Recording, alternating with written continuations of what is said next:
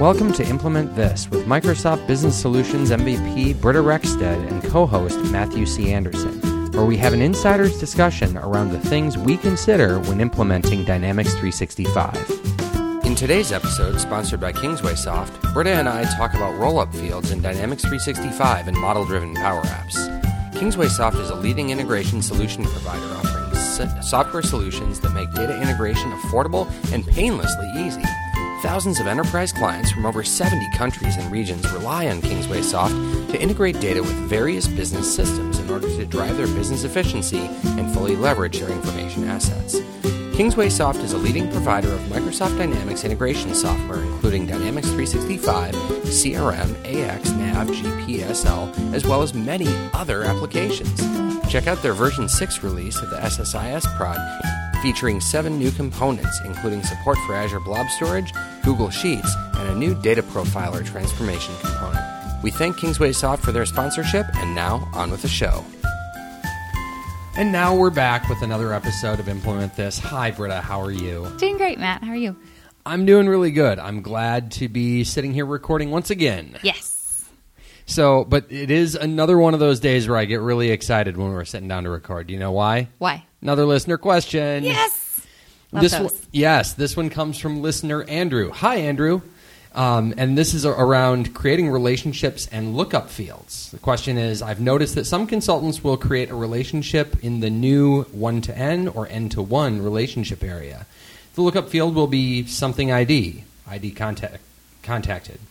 I've also noticed that some consultants will create a relationship by adding a lookup field, and then it won't put ID at the end of the field name.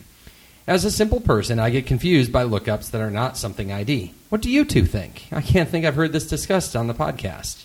Well, Andrew, let's start off by saying you are correct. We have not discussed this one on the podcast. Yes, we have not. But we love listener questions, so thank you. Keep them coming. Absolutely. And we did a little bit of just chit-chat pre-show, and it sounds like Britta and I definitely have different backgrounds on this one. Yes. So it's probably good to chat about. Uh-huh. Yeah. So I will start by saying that I am actually very picky about the naming of fields in general, but specifically around creating relationship fields in Dynamics. I am I take a very hard line, and anybody who's been on a team of mine has heard me just evangelize a very specific way to do this. So, Britta, what is your general approach? So now I feel a little busted because I used to work for you and I don't remember doing them right, so I probably did them wrong. Sorry, Matt. I learned CRM on my own back in the day, and no one ever told me there was a right way to do it. And then since then, I've been a consulting chameleon where I just blend into whatever culture for whatever partner I'm working for at the time. And so I try to figure out if there is a naming convention, and I follow that. But I definitely have not come up with one of my own. Probably should, but haven't done it. So what was the one that I got wrong when I worked for you that I didn't do? You're getting called out in front of hundreds of listeners here. Yes, busted. But no, so the first and foremost thing is I always press people to create relationships through the entity configuration screen, not in the form designer, and specifically doing it in those N-to-1 or 1-to-N fields. And there's a couple of reasons why that should be done, or I prefer to have it done that way. One is you do have total control over the naming of the field and what the relationship name is going to be. We'll come back to a couple of the things on naming here in a second. But the other part is, in previous versions of Dynamics, there were little gremlins about things that would work just a smidge differently when you would create them from the form designer itself. So I found that I ran into fewer of those little gremlins along the way if I would always go through the 1-to-N or N-to-1 field or relationship creator in the configuration window, whether that's in customize the system or in an individual solution. Okay, interesting. So what kind of bugs did you run into? So it was around little things of when it would get added into navigation on the related entity and having problems with that on the form. It would just get weird. Interesting. And when you think through kind of the naming of a field and the placement of that within the navigation, I think that's always something that you should be considering when you're designing a system. Is like, okay, not just what is this lookup field, but as someone is looking at the parent field for that parent-child relationship, what should we be calling it? Because if you have, say, multiple one-to-many relationships between account and opportunity is a very good example.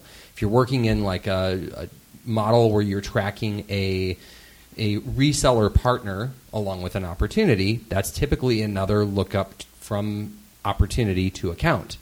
And it makes sense you just name the field that you're looking up the partner in that case, or reseller, or whatever nomenclature you want to have there.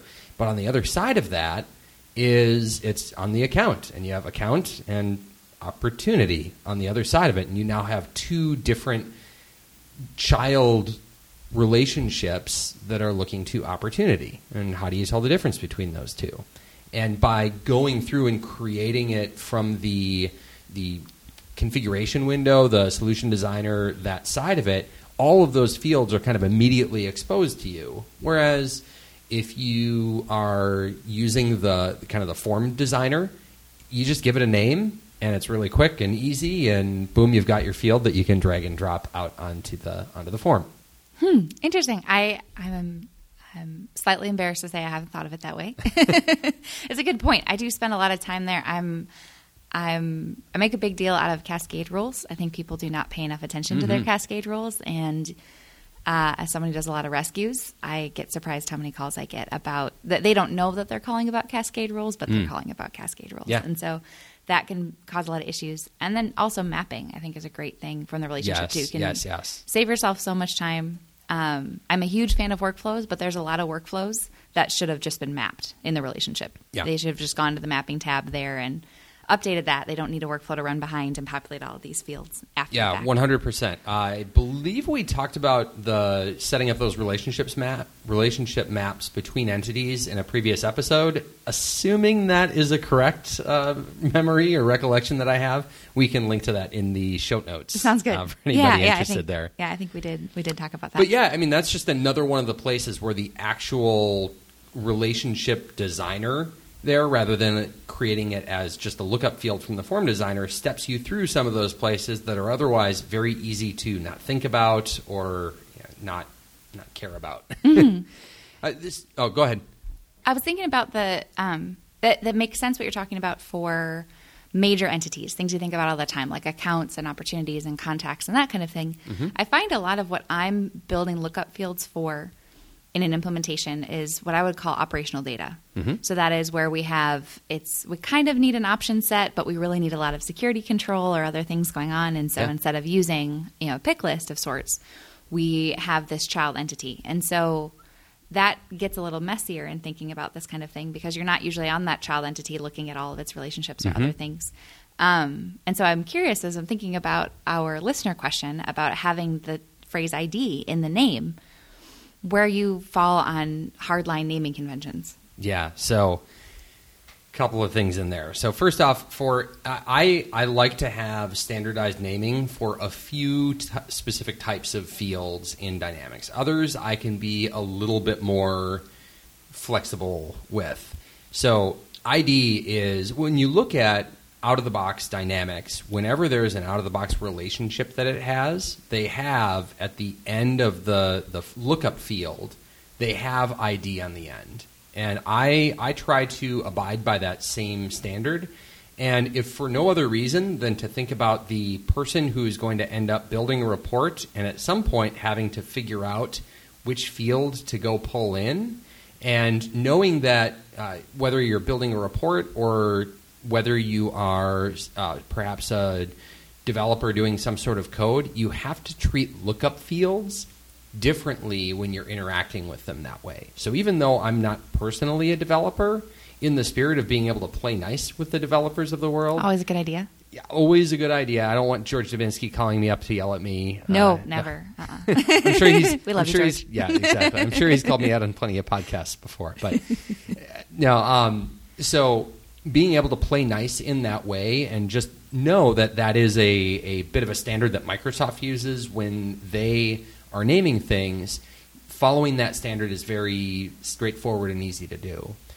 Similarly, as far as other field types, another standard that Microsoft typically uses is whenever they have an option set or pick list that they've created, they use the word code at the end of the name of that field. So a lookup ends with ID, an option set ends with code. My personal thing, though I didn't actually check this anywhere, is when we started getting multi-selects, I've ended them with codes instead of code. Interesting. Because it could be multiple codes, it seemed to make sense to me. I thought about code M for a while, because code multi-select, but codes just seem so much more... I like that. That's subtle. And when we're talking about names, we don't necessarily mean that the display name needs to have code or ID in it. And actually, in a lot of cases, that wouldn't make sense. What we're talking about is sense at all, it's referred to just as the name field, but that's the one you can't put spaces in. Yeah. You're thinking about the one that once you make that field, it's locked in forever. Something I talk to my students about a lot. When you're making fields, that's one of the only things you can't go back later and change. Mm-hmm. So if you're a terrible speller, copy paste is your friend. Because that's just there forever. But having those cues can be really helpful to your team and even helpful to your customers. So it's a good idea to have those standardized endings to things. Yeah, and so a couple other things getting to the naming of this. I mean, we've talked in previous episodes around using solutions, and part of a solution is having a common prefix to any field or relationship that you're creating. I mean, when you create something through a solution, you have whatever prefix letters are going to be at the front end of that instead of the telltale sign that you just configured through the base solution where it says new underscore at the beginning of it. Mm-hmm. You know, if I'm doing my own stuff, it's MCA underscore, or, you know, usually like a client, something that is specific to a client name, or if it's an ISV product, it'll have the ISV kind of short version of their name at the front end of it. Whatever those things are really do help to kind of keep it straight what's out there. But when you're creating through the form designer, if you're creating that just by hitting the form designer from the record itself rather than through the solution, you have that problem where you're not actually creating it with the solution-specific prefix, unless you have that solution-specific prefix as your default publisher prefix, which not a lot of people have necessarily done. Mm-hmm. So, you know, one more reason, kind of driving back to if you're looking at the actual field and relationship or lookup field relationship type, either, you know, from the one-to-many side or the many-to-one side, as you're creating that, you can physically see what that prefix is going to be, not only for the field itself, but also for the relationship. Mm-hmm. And that's another one of those things where if you have relationships that are looking up from a custom entity to a custom entity, it could say the name of the relationship is MCA underscore, name of the first entity underscore, MCA underscore, name of the second entity. And that becomes the name of the relationship, which is just really gross. Ugly. Yeah. And especially getting back to the comment around whether it's developer or somebody writing a report, trying to parse through that information, even looking at it from Power BI and having name fields in there, that's not very helpful in understanding what is the nature of this relationship. So when you're creating it, you can be much more descriptive and specific about what is the nature of this relationship. So if you're creating that partner field on an opportunity that looks up to account, you can name it in the relationship that it is the partner account relationship rather than just, you know, underscore, MCA underscore opportunity underscore account. Mm-hmm. So it gives you that little bit of visibility. And then when you go back to do documentation later on, and of course we've talked about documentation in other episodes as well and how important that is, it makes it much more cohesive. Mm-hmm. And I like that. Yeah, that seems good. So I'm curious, since you create your relationships that way, do you make your fields from the form designer or do you make those from the fields area in the solution? So those I am less picky about. I will often make them from the form designer, especially since I've been in pre-sales roles a lot as well, and I just kind of fall into that habit. As I am working with a team, or if I'm, kind of truly acting as consultant or solution architect, I want to drive everything back to, not using the form designer, but rather using the using like the solution window. And hey, if that as the platform kind of grows and develops, my stance on that may change right now. But as we're creating things using solutions and packaging them up, kind of moving between environments, there is so much less chance for trouble if we create them from the fields list as part of an entity in that configuration window. Interesting. I actually do it from the form designer, although I always go through the solution to get to. So I make sure I'm in the right solution and have the right prefixes and all of that. But maybe I'm just a little more scatterbrained than you are. I like having the context of the form. I like thinking about the user experience. That helps if I don't have the luxury of a data dictionary to work off of, or something that's dictated what everything's going to be, especially if I'm working with a client. Because sometimes I'll have someone watching my screen and we'll be doing it together really collaboratively. I feel like that can be an easier way to really imagine what the experience will end up being. And then go in and do those formatting things right away. Change your 2 option fields being a checkbox or whatever it is you got to remember to do. Yes.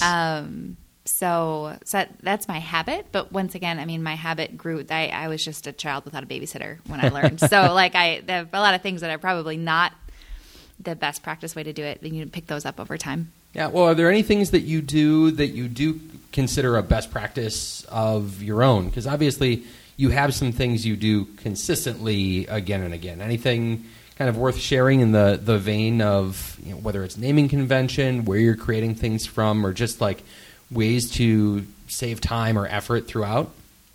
Great question. Huge time saver is global option sets. That one will get you every time. That one's always frustrating. Get that one wrong.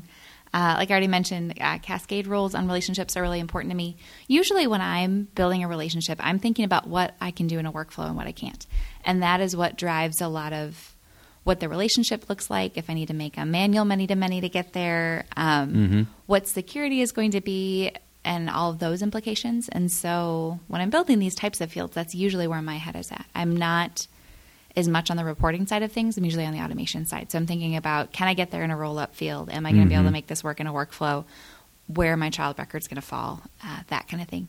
Something to keep in mind that we bumped into a couple weeks ago on a project.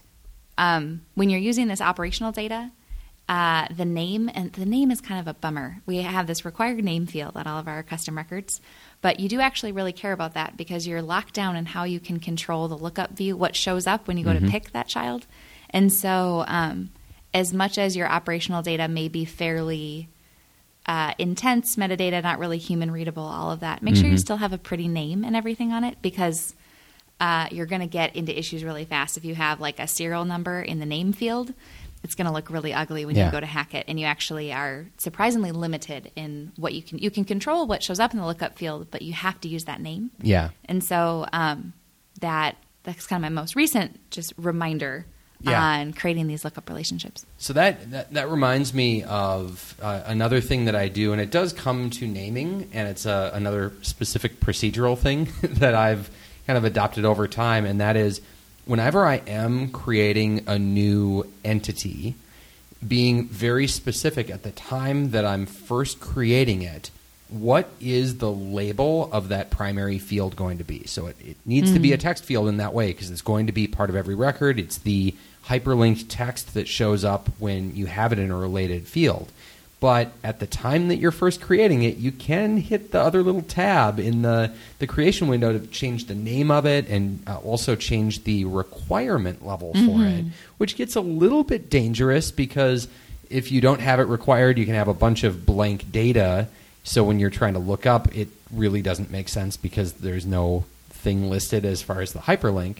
But you can do that. So what I like to do is be thoughtful of what the primary field is going to be. And if there's something that makes sense that someone's going to fill out anyway use that as the primary field and something they're going to be able to recognize.